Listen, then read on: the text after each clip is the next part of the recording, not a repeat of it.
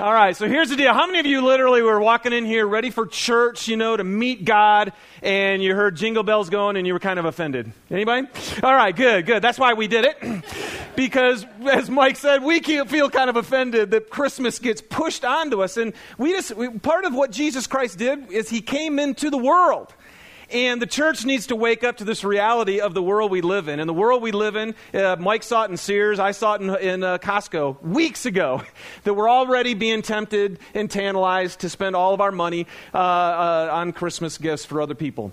So that's why we wanted to start off the service to say, instead of Santa Claus and all the gifts, could we get a heads up and could we get... kind of before the game, I know a few of you raise your hands, but before you actually start thinking about how you're going to spend your Christmas and what your budget's going to be like, could we have a complete Lovolution, which I'm going to explain to you later in the message today, a complete Lovolution happen in our hearts so that Christmas could be actually what it's all about. So if you'll grab that brochure that's being passed out to you today, and these will be available all for the next 2 months, all through November and December. But just go ahead and flip through the first couple pages once you get that. And I'd like to just, again, reiterate what we've said on the video. What we want all of you to do, and this is really, really important, okay? Hey, in fact, just real quick, everybody look at me. Let me see your eye. I know it's hard when we pass out stuff. You're like, it's actually done really well, too. But just give me your eyes just for a minute, because this is really important.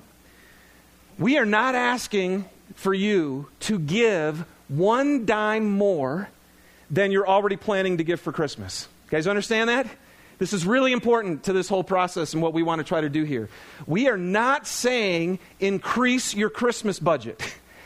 All we're saying is, could we look at the amount that we're already planning to spend and reallocate a portion of that? Now, Mike did some research, and he found out that if we would reallocate just 10% of that, if the general giving that happens in America, $450 billion, did that appall anybody else just to see that number? I mean, holy smokes.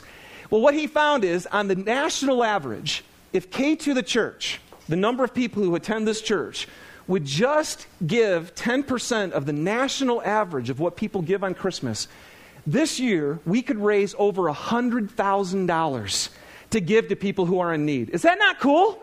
Yeah. See, I'm serious. There's something inside of me just saying that gives me chills. And that 4 of you applauded. That's awesome.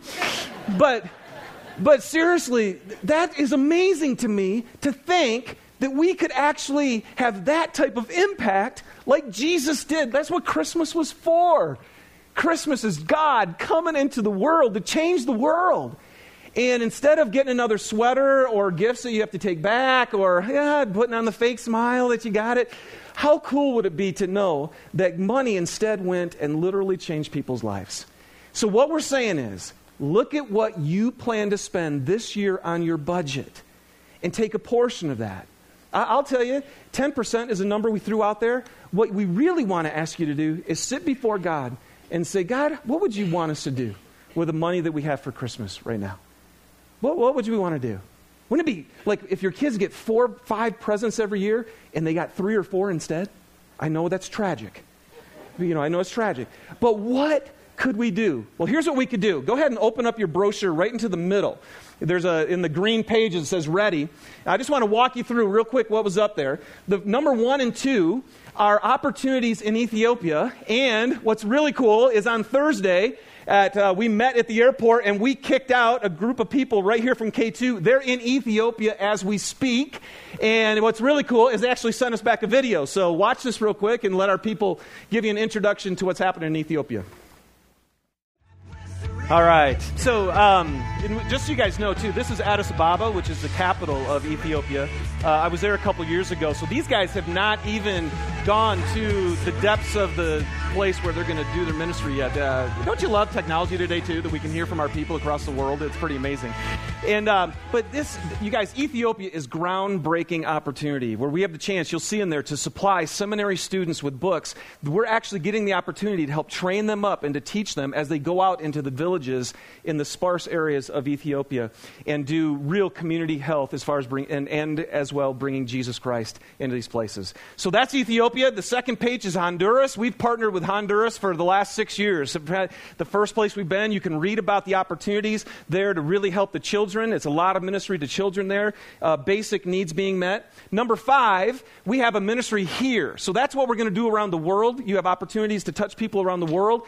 But right here in our own midst, we have K2 Acts. And we have given away, you guys, thousands of dollars this last year to people right here who call K2 the church their home, who in the midst of this economy have needed either help with the rent or with food or different bills just to keep their utilities on. And so if you're saying, man, I just love to help the people I'm sitting right next to who need that, that's K2 Acts. You can give clean water. Dave and Lene Fueling, who are members here at K2, have started an organization called 3 for 5, and you can help out with that. Number 7 is the Pregnancy Resource Center. Again, just helping women who have gotten pregnant outside of marriage and just need help in that area. Number 8 is, I don't know if not many of you, but we showed a video here just recently about the human trafficking, sex slavery issue that happens right here in our own country and right here in our own city. And Operation 61, this organization that we're partnering with, is just a chance to help women get out when they get out, trying to help them get out of that horrific slavery, literally, that they're in. And how can we bless them? Number 9 is the Salt Lake City Refugees, which we, every Monday night, Open Door is a program. We did just a few weeks, showed video footage of that, so you can help support that. And then number 10 is Give Former Polygamists Independence. And since Warren Jeffs has actually been in prison, you guys, there are a ton of people who are trying to get out of the polygamous lifestyle. And there's an organization called Holding Out Help that we have a partnership with. And right now they have 180 people that they're already working with, and there are tons more, women, children, and especially young men who are getting either kicked out or escaping out, and when they leave, they have nowhere to go. And Holding Out Help is an amazing organization that's just working to provide a place, to provide a safe place for them to transition and into society and culture. So today, actually, there are huge needs because of the number of people right now. And we need homes. Holding Out Help needs people who will actually allow people to come into their homes. And we also need mentors for these young boys. And so there's a table out in the lobby today if you'd like some more information, or because the actual need is now, like maybe more than ever. So if you have a space and a room that you'd be willing to think about opening up, or if you'd like to mentor a young man, please check out the table in the lobby. All right? So here's how this is going to work. We'd love for you to just get together and pray. And I want to tell you, man, if you have a family, if you have kids, include them in this. Don't dare go into this on your own and just make decisions. We took this brochure last night because I'm the pastor and I get one early. And so we took this and we met with our kids last night. We just hung together. I'm telling you this. I bet you will be blown away. You will be blown away by the hearts of your kids. So many kids are ready and willing and excited about being generous. And so sit down with them. Go through this brochure together. And don't make a decision right away, but just start to pray and ask for God to move you about how you as a family want to do your Christmas budget this year, okay? After you decide that, you can fill out this form, and these will be available anytime. If you lose them, grab them anytime you want, and you just fill out any amount that you want to put in. You can mail this in along with the check, or you can put it in the offering basket any Sunday for the next 2 months. And starting next week, because you'll see it in here, starting next week, you'll actually be able to just go right online and do your whole thing online, all right? So, and then on Christmas Eve, we are going to have a major celebration. And on Christmas Eve, we're going to come together and celebrate what God has done for us and how that has done, as I'm going to explain right now, a love-evolution in our hearts and what we've been able to do because God's love got inside of us and changed us. So you guys ready to do this? All right, man. Let's just make a huge rock falling into a pond and just causing ripples just to go out all the way right here in our own body into Salt Lake, beyond here into the world. That's what Jesus Christ is all about. And we're his body. All right? So I'm excited. All right, so that's what this is all about. And today's message is the beginning of a brand new series. And this series is called Love-evolution. Love-evolution. And today's message kind of is this whole idea about having a love-evolution with Christmas. Now, what is Lovolution? What's really cool is we made up our own word. Yeah? And the cool thing about making up your own word is you can define it however you want. Okay? So here's what Lovolution is all about.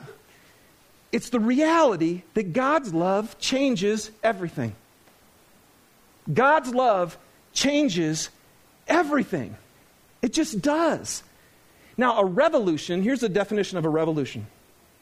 It's a dramatic and wide-reaching change in the way something works or in people's ideas about it. When there's a revolution, there is a dramatic change in the way things work and in people's ideas about things. And so what we're going to talk about, and I'm going to jump in here with you in a second, is why in the world would we want to take a brochure, take a portion of our Christmas budget, instead of spend it on ourselves, actually make a difference in the world and change the world? There's only one reason. Because once God's love truly gets inside your heart, you will experience a dramatic change in how your life works and your idea about how you do things. That's what happens. So, we're going to go through the book of 1 John for the next 6 weeks. So, if you've always wondered, it's like, man, I don't know where to read, and I'm not sure what to do, and man, grab a Bible. If you don't have a Bible, we have free ones out in the lobby.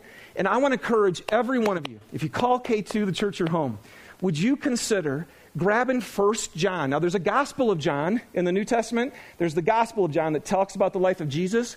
Go all the way to the back, right before Revelation. Don't read Revelation. Okay, it'll freak you out. No, I'm kidding. No, but right before Revelation is 1 John, and that's the book we're going to go through, okay? And I want to encourage every single one of you, read that and read it over and over again, and we're going to go through it together. And we're going to show you what happens to a person when they start to engage with God. And the Lovolution, the dramatic change in our ideas about life, our ideas about ourselves, our ideas about God and others, and the Lovolution that changes in how we actually live our lives. You guys ready? All right? Okay, here we go. So let me just start off and share with you why and how this Lovolution changes. In 1 John chapter 1, verses 1 through 3, very beginning of the book. And by the way, I love this book, so I'm excited that we're going to go through this thing. It says, that which was from the beginning, which we have heard, which we have seen with our eyes, which we have looked at and our hands have touched, this we proclaim concerning the word of life. The life appeared, and we've seen it, and we testify to it, and we proclaim to you the eternal life, which was with the Father and has appeared to us. We proclaim to you what we have seen and heard, so that you also may have fellowship with us. And our fellowship is with the Father and with His Son, Jesus Christ. Okay, if you can just kind of maybe put that right up at the back of the front again to the first part of the verse. See, John starts off this book and he says, you guys, I got to tell you something. Now, just so you know, when he's talking about, what I'm talking about, John says, is the word of life. When this eternal life, which was with the Father, appeared to us, he's talking about Jesus. He's talking about Jesus. And they would understand in this time that the Word, the whole idea of the Word in principle, meant the very reason for life. The revelation of the purpose and meaning behind life was called the Word. And so John took this idea and he said, you guys, you know that whole idea, everything that you've been trying to figure out, the reason and the purpose and the meaning behind life, you know the Word? He showed up. And so what John says is, I've seen Him, and I've heard Him, and I've touched Him. I've experienced God. And what's amazing is, and he says, I'm still experiencing Him. And so the reason John wrote this book, he says, is because, listen, I want you to have fellowship with us, and our fellowship is with God. I saw Him, I heard Him, I touched Him, I watched Him die, and then He came back and got right in my face, and I got to see Him again, and hear Him again, and touch Him again. He is a risen God. And here's what's crazy, is when He finally rose up and today sits at the right hand of God, Jesus Christ, He goes, we have fellowship with God right now. And he goes, so man, I'm writing this book to you so that you and I could have fellowship with God. And it results in fellowship with each other. Now, what's fellowship? Now, how many of you actually kind of grew up, anybody grew up in church? I grew up in the Methodist church. How many of your guys' churches had a fellowship hall? You guys have one of those? Okay, so what's fellowship? What is it? Donuts. Excellent. Coffee. Come on, what is it though? Potlucks. I mean, right? Green bean casserole, Jellos, come on. It's so crazy. Like, this word fellowship is so churchy, isn't it? I mean, how many times did you hear the word fellowship in your work or, hanging out at the bar? Probably didn't hear that word a whole lot. So, but here's what's crazy is, you know what you were doing at the bar? Yeah, fellowship. Probably way more. Oh, I don't know if I should say. I'll say it. Probably way more than what you're going to experience today. True? Yeah, it's true. Because a lot of you will just come and you'll listen to me talk and you'll maybe sing a song at the end and then you'll bolt.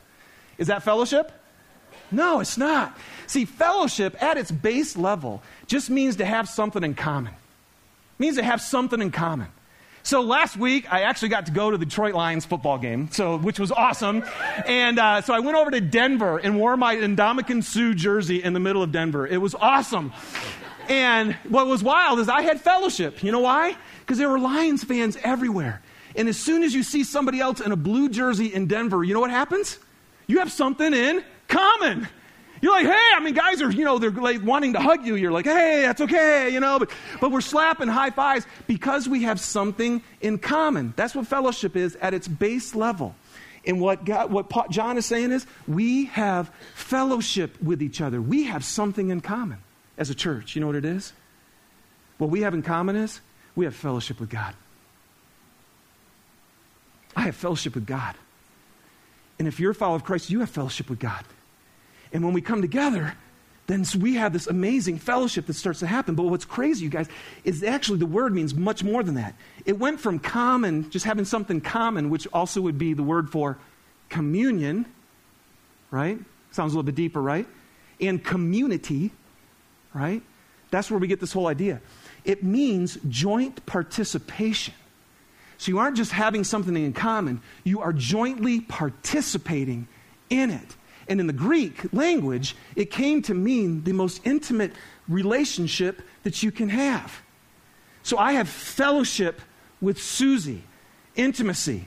You guys know how, it's like I can walk home, getting home, and in 2 seconds, I know how she's doing, right?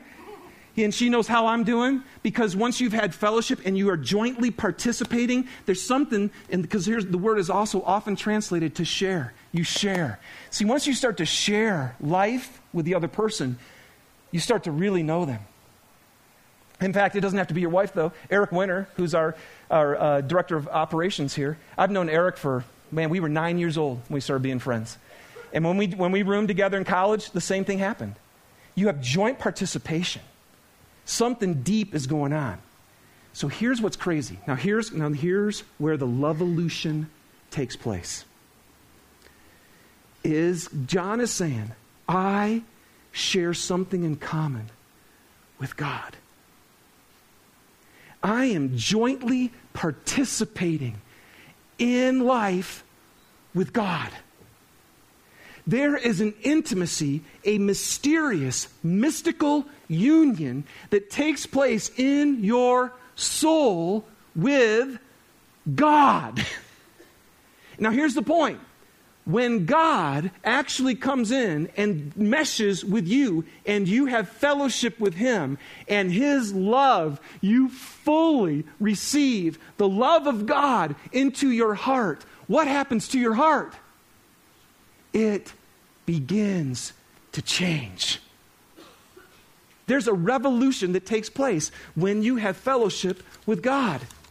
Now what's interesting is in John 17:3, Jesus says this is eternal life. Now I don't know if you're here, if you're looking for life, if you're looking for the fullness of what life is supposed to be, if you're looking for the understanding of the meaning and the purpose behind this whole thing, and if you're wondering what's going to happen to you when you're done, Jesus said this is eternal life right here. It's that you would know the one true God and Jesus Christ whom He sent. As I was studying this today, the guy, one of the scholars that I looked at, he said that whole concept right there, that you would know God. I mean, if you guys have been here at all, I'm just going to say it again. All I long for every one of you in this room, is that you would know God. Man, this whole series, I'm so praying, will wake up some of you who've been in church and know a lot about God, but you know you don't know Him. And I bet you're sitting here frustrated as all get out, isn't it? It's so frustrating to know things about God and feel like you don't know Him. To have it all stuck up here and nothing going on in here. Well, see, eternal life is intimately knowing God. It's fellowship. It's intimacy. It's real. I read one guy to say, hey man, if Jesus Christ is a doctrine, our testimony is going to be so empty and void. If Jesus Christ is a person who enmeshes His very spirit with yours, everything changes. And you guys, it's a love-olution. God's love will change everything. And that's why we are looking at this. And I'm trying to understand what God has for us. So today, what we're going to look at is this. So all month long, for the next 6 weeks, John just is going to help us to see, hey, you guys, this is what life should look like if you have fellowship with God. And this is what is really true about that. And so that's what we're going to look at. And today, what we're going to do is say, what happens to what major radical change happens in my idea and in the way I actually live out my possessions. See, why in the world would you want to take part in a Christmas love-olution? There's only one reason I'm going to, and that's because God's love is messing with me. God's love messes with me, and it's a really good thing. All right? So now before I jump in to the actual message for today, so that's kind of the intro for the whole series right there, okay? Now I'm going to jump in today to say, how do we have a love-olution with Christmas? How do we have a love-olution with our possessions as a people who literally have God living inside of us? All right, let's pray. God, thank you for pouring your love into us.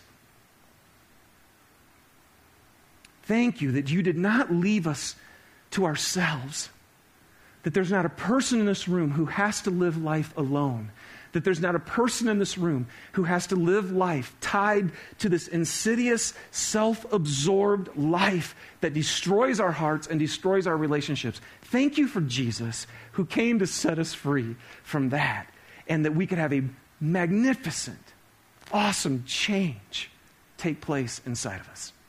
So we just pray, God, right now, would you now, because Lord, we're going to talk about something we don't like to talk about. And you know that's why you said more about money than anything else in the Bible. Because you knew when we touch this topic, we get a little bit jittery. So Lord, would you just help us, though, to see why you want us to live this way and the beauty and the freedom of living this way. Have your way in Jesus' name. Amen. All right, so here we go. Oh, by the way, I didn't say this first. Look at this quick little one. 1 John. So he goes, hey, I'm proclaiming this so you can have fellowship with us. And our fellowship is with God. So this is when fellowship gets really good, is when we start receiving from God. And what we receive from God, we start giving to each other. See, then, whoa, I'm totally loved, and now I'm totally loving you. And then in verse 4, he says this. And he goes, I'm writing this book to you. I think I gave you verse 4. Okay. I'm writing this book to you so that our joy can be complete. Can I just ask you, anybody in here not want joy? No, I really like the despair, thank you. I appreciate the depression and the heaviness every day. No, and so John, this is good. For 6 weeks, we're going to be able to look and see how our joy can be complete. By a side note, I learned something new for me this week. I've always bugged me. Why would John say, I'm writing this to you so that our joy can be complete? At first, I always felt like John was kind of selfish. And sometimes it'll say in the little footnote in your Bible that it could be translated, I write this so that your joy can be complete. And I go, that makes a whole lot more sense. That John would say, hey, I'm writing this so your joy can be complete because I'm living this out. I'm not thinking about me. And then finally this week, it's not about John or about them. Who's it about? Everybody. See, what John is saying is if we could figure this thing out, our joy would be complete.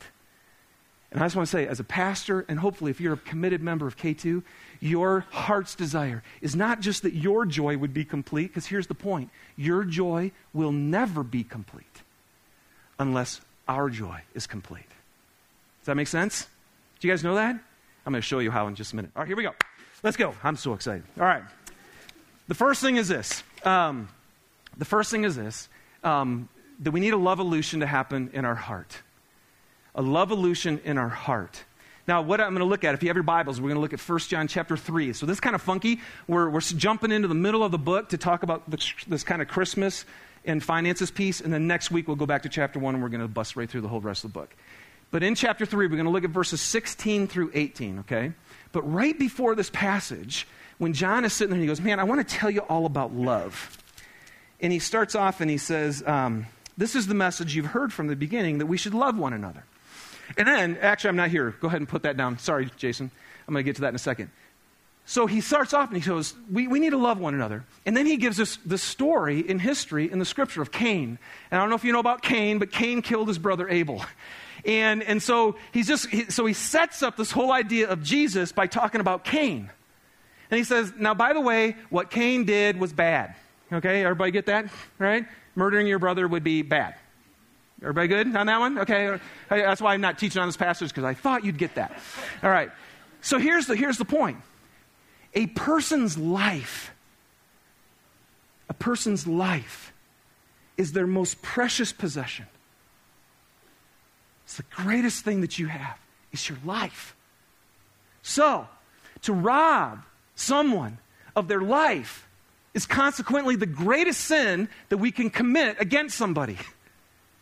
If the greatest thing you have is your life, then the most hideous thing that I can do, the greatest crime against you, would be to take your life. Now, on the flip side of that, the greatest possible expression of love for that person is if you give your own life. Because if your life is your greatest possession and you're willing to give that up, you have just shown the greatest way that you can love. So in these verses leading up to this passage, that's why he put Cain in here. He goes, I want to show you Cain, the absolute opposite. The worst thing you can do is take someone's life. And now go ahead and throw up verse 3:16. Which isn't this interesting? There's John 3:16 and then there's 1 John 3:16. And it says this. This is how we know what love is. That Christ Jesus laid down his life for us. The greatest possession that he had, he gave. And we ought to lay down our lives for our brothers and sisters. So there should be a love-evolution that takes place in our heart, because Jesus Christ gives away his life. And here's the point, he gave it away for you and for me. In other words, we're the benefit of this great gift of Christ. And when that happens, some things should change. A couple verses in 1 John 3:14, it says, we know that we have passed from death to life because we love our brothers. We've passed from death to life because we love our brothers. A love-evolution takes place when Jesus Christ gives up his life for you and you receive that gift.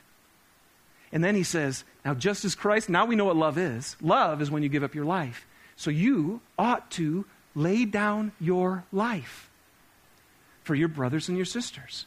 Now let me ask you, so here's the point. Why ought you to do that? And before I share with you what I'm thinking, can I just, Lord, just please go deep into our heart right now. Do you think you should? Right now. Do you feel like you should live a life, that you ought to live a life where you lay down your life for your brothers and sisters, for the people sitting right in this room, right around you, and the people in your community? God says you ought to do that. Because if I'm inside you, a love-evolution has taken place. Okay? So why ought we to lay down our lives? And the first one is this. Because that is what we have received. So here's the question. Have you received the love of God for you? Write down this verse. If write down Romans chapter 5, verses 5 through 8. Romans 5, 5 through 8. My favorite passage maybe in all the Bible, because it just talks about how God has poured his love into our hearts through the Holy Spirit whom he's given us. And then he explains what this love is like. Just like this verse says, this is how we know what love is. Jesus Christ laid down his life for us. In Romans 5, 5 through 8, it shows it even more deeper. And it says, not only did he lay down his life for you, he laid down his life for you when you were powerless, ungodly, and a sinner. He laid down his life for you when you could care less about him, when you could do nothing for him, and when you always fell short.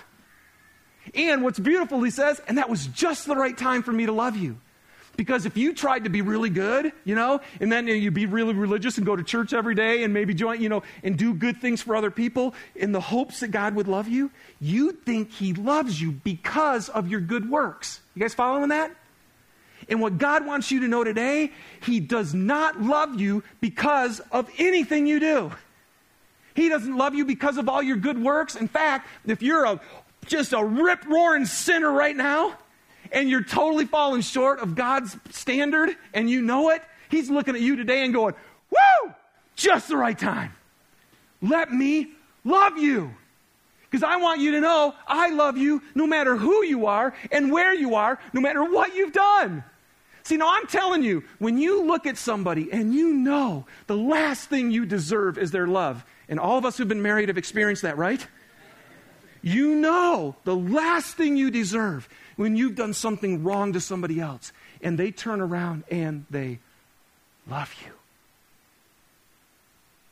What does that do? It changes you. So the first thing, you guys, why ought you to lay down your life for somebody else? When you finally realize how far away you are from God and you realize how much he loves you by sending Jesus Christ to take the penalty that you deserve, so that when you stand before God one day, it's not going to be based on how good you were. It's going to be based on what Jesus Christ has done for you. Man, I'm telling you, I get really grateful. Anybody else? See, why ought you to lay down your life? Christian, living for yourself today. Why ought you not to do that? Because Jesus Christ laid down his life for you. Do you know that love? Man, Paul says, I pray you'd get the power to grasp how much Jesus loves you. Because once that love gets really inside you, a lovolution will take place. All right? Oh, man. All right, here we go. Why ought we lay down our lives? The other reason is because that's who we are in fellowship with. If you're a Christian here today, you have received Jesus Christ, you've received the Holy Spirit, and you're in fellowship now. Your life is now enmeshed with the one who never thinks about himself. You are now having fellowship, sharing, joint participating with the one who always gives his life away. Do you guys understand that? Now let me tell you something. It doesn't matter at all how you feel. Because I'm a feeler. Anybody notice that? I feel things. And I want to tell you what, sometimes it's fun and sometimes it stinks. Because I can wake up in the morning and I don't feel squat. Sorry, Susie, even for you, as much as I love you, or God, or my kids, or anybody. And this reality is not based on how you feel. Thank you, Jesus. What's true is I received Christ by faith through his grace, and my life is in joint participation with the one who always gives his life away. So when you look at your spouse and you look at your husband, you look at your kids, you look at your jerk boss, and you just feel like not caring about them at all, it doesn't matter what you feel. You guys follow me? You know why? Because I'm a Christ follower. Because I follow Christ. Because Christ lives inside me. Because I have fellowship with God. And that changes who I am. I have a lovolution. And that's why I ought to lay down my life for my brothers and sisters. You guys follow me? All right. So that's the first thing. There's a lovolution that happens in your heart. But then what happens? Verse 3:17 says this. If anyone has material possessions and sees a brother or sister in need, but has no pity on them, how can the love of God be in that person? You know, I could just sit down and have you guys just stare at that verse for a while, couldn't I? I've had to stare at it all week. If anyone sees anybody with material possessions, or if you have them, if you have material possessions, and see a brother or sister in need and have no pity on them, how can the love of God be in you? Okay, here we go. You ready? So this is how this works a little bit. There should be a dramatic change in how we think about our possessions and what we do with them, based on our fellowship with the love of God. Now, what's crazy, you guys, can you keep that verse up there for me? Because I want to keep teaching that. There's a play on words, actually, that's going on in here. In 3:16, it says, this is how we know what love is. Jesus Christ laid down his life, right? And we ought to lay down our lives.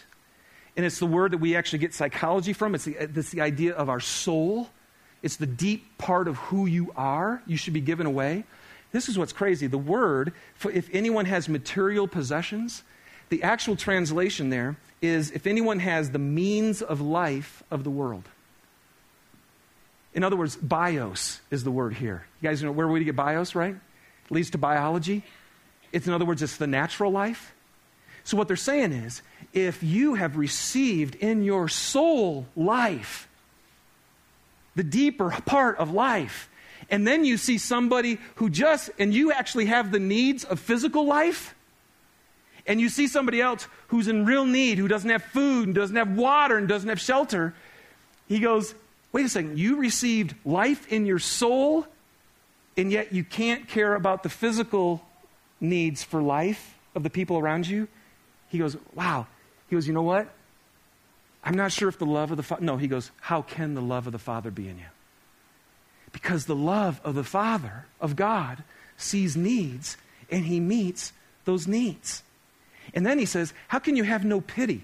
And this is really interesting. This was so fun to study. The actual word there means, he goes, how can you... And if you shut your bowels, is what that means. Okay? How many of you have shut your bowels? You know... Okay, but really what that word means, bowels meant the deepest part. They would use what physically was supposed to be the inner part of who you are to mean your heart.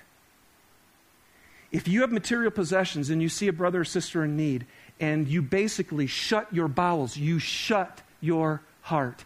If you shut the door of your heart, when you see somebody who has needs and you could totally meet that need, does that look like God? Does that look like God? Okay. So can we all, I don't raise your hand, I'll raise it for you. Can we all say, I think I need to grow in this area as one who has fellowship with God? How can the love of the Father be in me when the possessions that I get and the resources that I get, which the Bible teach, actually come from God? So I don't know if you guys know this, but everything you have, in the bigger picture of things, God says, I've actually given that to you, and now you're my stewards of what I've given you. How can I take everything that God has given for me and use that for myself when the love of God, I'm having fellowship with the love of God? I can't. I can't. So, something's not going on then. Either I'm not having fellowship with God, or something's just really wrong with my heart. So, man, I looked at this passage and I just go, I cannot shut the door of my heart on physical needs in this world where our brothers and sisters are dying because they don't have water or food, and even just people in our own midst have physical needs, and I've got more than I need. It's one of the things we talked with our kids about last night. It's like, hey, guys, do you feel like we have everything we need? Yeah. Do you feel like we have more than we need? Oh, we have so many toys, right?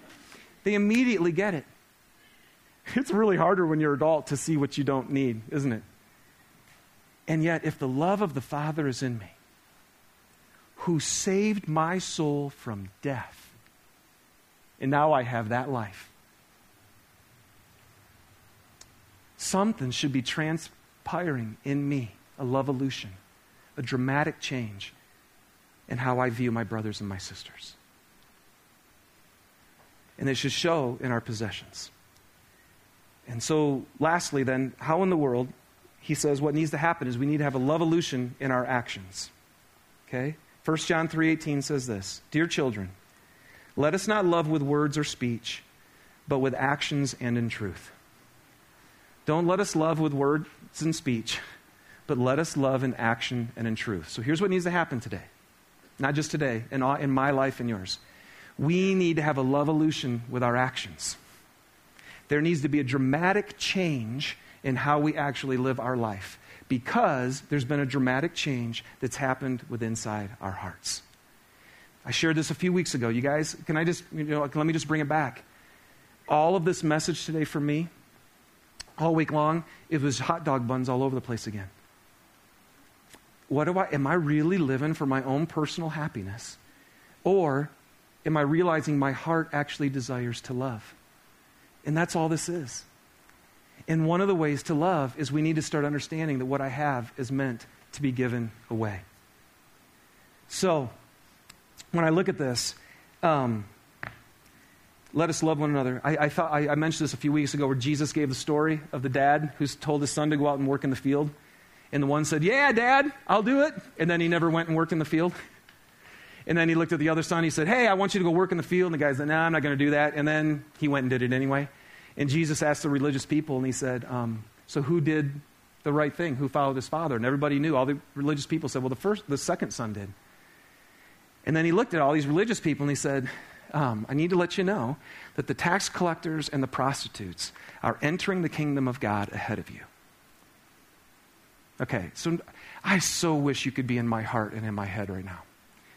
Because I'm telling you, we've had some intense, deep conversations this week, Susie and I, about how we live our life. And when I spoke 2 weeks ago, and I shared with you that when your life is over on this planet, and you stand before Jesus one day, he says, I'm going to give you your reward. I want to praise you. I want to honor you. And it's going to be for what you've done while you were down here. See, I realize for myself, I can say all I want to say about the lovolution of God. And if I don't do it, James says, your faith without action is what? Dead. It's dead. Jesus says, you can go ahead and raise your hand and say, yeah, Father, I'll do it. You can sing worship songs and go to church and know all the right answers. And he said, on that day, people will say to me, Lord, Lord. And he'll say, I never knew you, because it's only those who actually do the will of my Father. So I just want to sit out there and listen to me this morning and say, David, you know you've received Jesus Christ. I do have fellowship with God. Do you? Don't even need to raise your hands. Do you? I look at most of you, a lot of you out there, I know you do. But I'm telling you, I am nowhere near where Jesus really is in the issue of what our possessions should be. And I'm excited, actually. I live with a wife who's excited, which is a helpful thing. To come together and to say, Jesus, how do we actually live this out? Would you do a lovolution in me? Would your love do a dramatic change in my heart so that I don't just take what you've given me and use it for me, but instead I'm going to love and I'm going to change the world? So let me just walk through with you some practical ways that we've come, how in the world, what are some action steps, okay? So you might want to grab your pencil and just write these down. What are some action steps? How can I put this in action? The first one is this. I think the biggest thing that I have to do, number one, is I need to worship God and give him thanks. I need to worship God and give him thanks. Because right now, as an American, isn't it crazy that we can actually think our life really stinks? And sometimes it does, But when we look around us, part of me just goes, God, I need to say thank you to you for what you've done for me through Christ, but all the good things you have given me.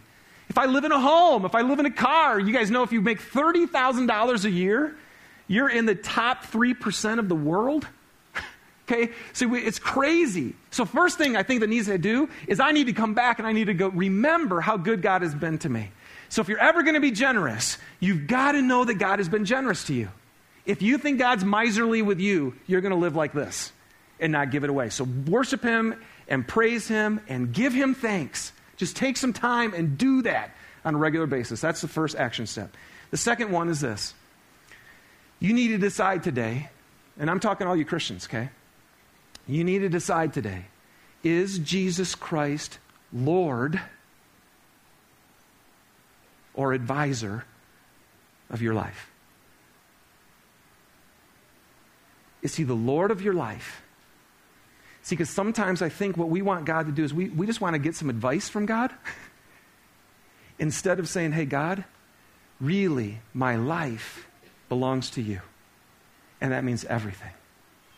So again, understanding that you're a steward of His resources today. Everything you have is His. Now, does He actually get to call the shots on what He does with that money?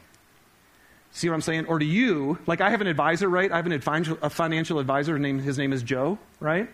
And so if Joe came to me and told me what to do with my money and just started doing it, what would I do? I'd get really angry with Joe. Hey, this is my money. You're my advisor. I'll come to you and ask you what you want to do with it. See, and sometimes I think we treat God with, hey, this is my stuff, and would you give me some advice on how I should actually spend it? Do you guys see how that's different than saying, no, actually, Joe, it'd be like I'm actually God, and Joe is the one that I get to tell him to do what to do with my money. You guys follow me? So as a follower of Christ today, who's actually the master of your money? Are you or is God? And you just need to make that decision. Okay? The third thing is this. I would love to ask you this week, to start today and pray to God and ask Him to show you one person that you know has a need and meet that need. You guys do that? How many of you this week will ask God to show you, give me one person, and you'll commit to meeting one person's physical need this week? How many of you will do that? Okay. All right. And I know that's pressure because you don't really want to, but you rose your hand because your neighbor did. But that's all right. So now here's the deal. Here's what I want you to do, though. I want you just to sit before God and say, God, would you help me to see those that are in need right around me and help me to see the resource you've given me to meet those needs? And then do it. Just do it. And here's what Jesus says. Here's what the Scripture says. Our joy will be complete.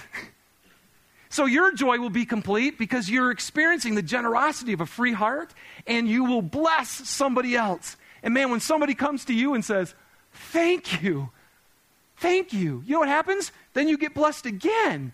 And they got blessed. And next thing, our joy starts to become complete. And so here's what I want you to do. We have a website up here too. And I want to ask you to do this. If you take this challenge and actually meet the physical need of another person today, would you just write us and tell us? It's mystory@k2thechurch.com. mystory@k2thechurch.com. And just write that down, and at some point this week, just send us a quick email and say, hey man, here's what I felt like God prompted me to do, and here's what I did, and here's the results. And just share with us what that experience was like in your own heart, and share what happened for somebody else. All right? Start a Love-olution. See, we don't have to wait. We can start a Love-olution even this week. All right?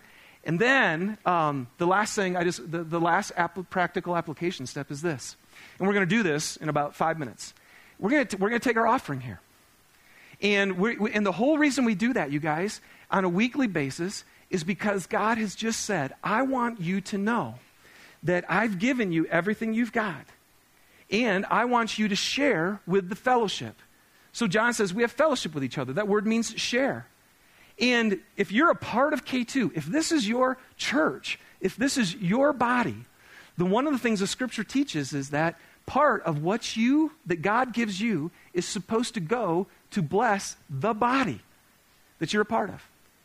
And so, again, that's just going to be part of it. Has he given it to you? And every week, he gives you a chance to say, you know what? I believe in you, Jesus, and I'm a part of this body, and I'm going to share. I receive from here.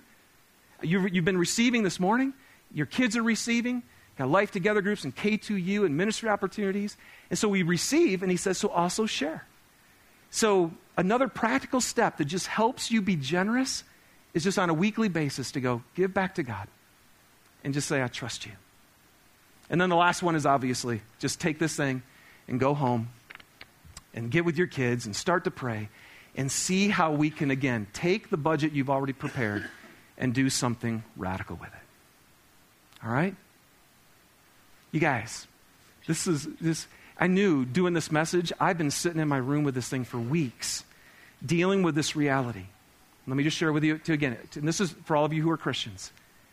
If the love of the Father is in you, in fact, actually, you know what? I just remember. Let me close with this, and then we're going to just sing one song today. Okay.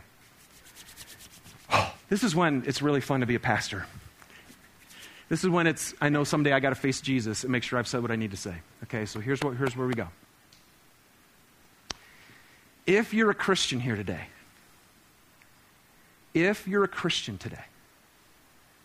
that means that you have fellowship with God. That's what a Christian is. A Christian is someone who's received Christ, and now the Holy Spirit has come. You've been baptized into Christ, and His Spirit actually lives inside you. You have fellowship with God. Y'all good on that one? Okay? If you're a Christian today, this is what's true about you. If that's true about you today, then I do know this. As much as you may have enjoyed today's message or not enjoyed today's message, something about what I shared with you today is resonating in your heart. If God is inside you and His love is inside you, then there's something in you right now that's going, dang it, He's right. There's something inside you right now that knows, that's prompting you in this moment to be generous. Now, I'm guaranteeing you, there's another side of us that's called our flesh, and our flesh is going, shut up! Don't listen! They're going to ruin your life! I mean, seriously, can we all be honest? I mean, I've sat with it all week. It's like, wow, man. You know, it's just like, it's horrible because this thing inside of us wants to live for me and hot dog buns and happiness and fun. It just does. But I'm telling you, if you are a follower of Christ today, I know this about you. As much as you may hate to hear this on one side, the soul, deeper than your flesh, deeper than your emotions, where the Spirit of God lies, you're going, I know this is right. The love of the Father is in me. And this is how I know what love is. Jesus Christ laid down His life for me. And I ought to lay down my life for my brothers and my sisters because God's love is in me. There's a love-evolution, a dramatic change that takes place when God's love enmeshes your heart. You start to live like God. And it changes the world. And there were a lot of religious people during Jesus' day who were lovers of money and lovers of pleasure more than lovers of God. So they rose their hands and they said they were Christians or religious people of the day, and they never lived generously. And I need to tell you today, if you don't have a generous heart, or if you're not at least feeling the prompting to take a step in that today, how can the love of the Father be in you? That's John's argument. So, I know He's in me. And I know He's in most of you in this room. So if He is, let's let Him out. Let's start a love-evolution. Let's start taking what He's given us. Let's start giving it away. Let's not get caught up in this American dream that when we get to heaven, none of it came with us. Let's stand before Jesus one day and have him say, well done. Way to go. You rocked. You let me change the world. So Mike's going to come up. We're going to sing one final song. Let me pray for us while we do. God, I personally thank you for this message. I know this. I'm not going to be the same. I'm not. And I'm really grateful. And God, I'm praying that K2 won't be the same. I'm praying that in this room right here, that you do a love-evolution inside of us, a dramatic change in how our idea about our possessions and our idea about those who are in need. And God, just a dramatic change in how we live and how our lives work, how our finances work. So God, help us with this Christmas love-evolution. Help us in our own general giving. Help us not to get caught up in this world. But help us to love. Help us to follow you, Jesus. And we ask for that grace in Jesus' name. Amen. So here's what we're going to do. Thanks, man. Go ahead and stand with me.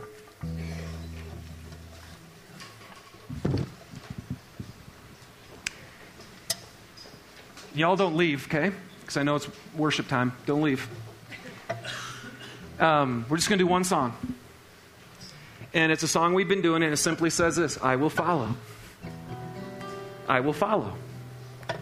So see, if you consider yourself a disciple of Christ today, then that's why Jesus said, he goes, you can't be my disciple unless you deny yourself, take up your cross, and follow me. So again, don't fool yourself. Don't let the American culture fool you into thinking that you're a disciple of Jesus if you're not. Because a disciple of Jesus says, I will follow. And the only way to follow Jesus is to deny yourself, take up your cross, and live like he lived. Jesus, who showed you what love was like by dying for you, laying down his life for you. You've received so much. Let's follow him. Let's just flip Christmas upside down. Let's flip this world upside down. Let's flip our hearts upside down by actually doing what we say.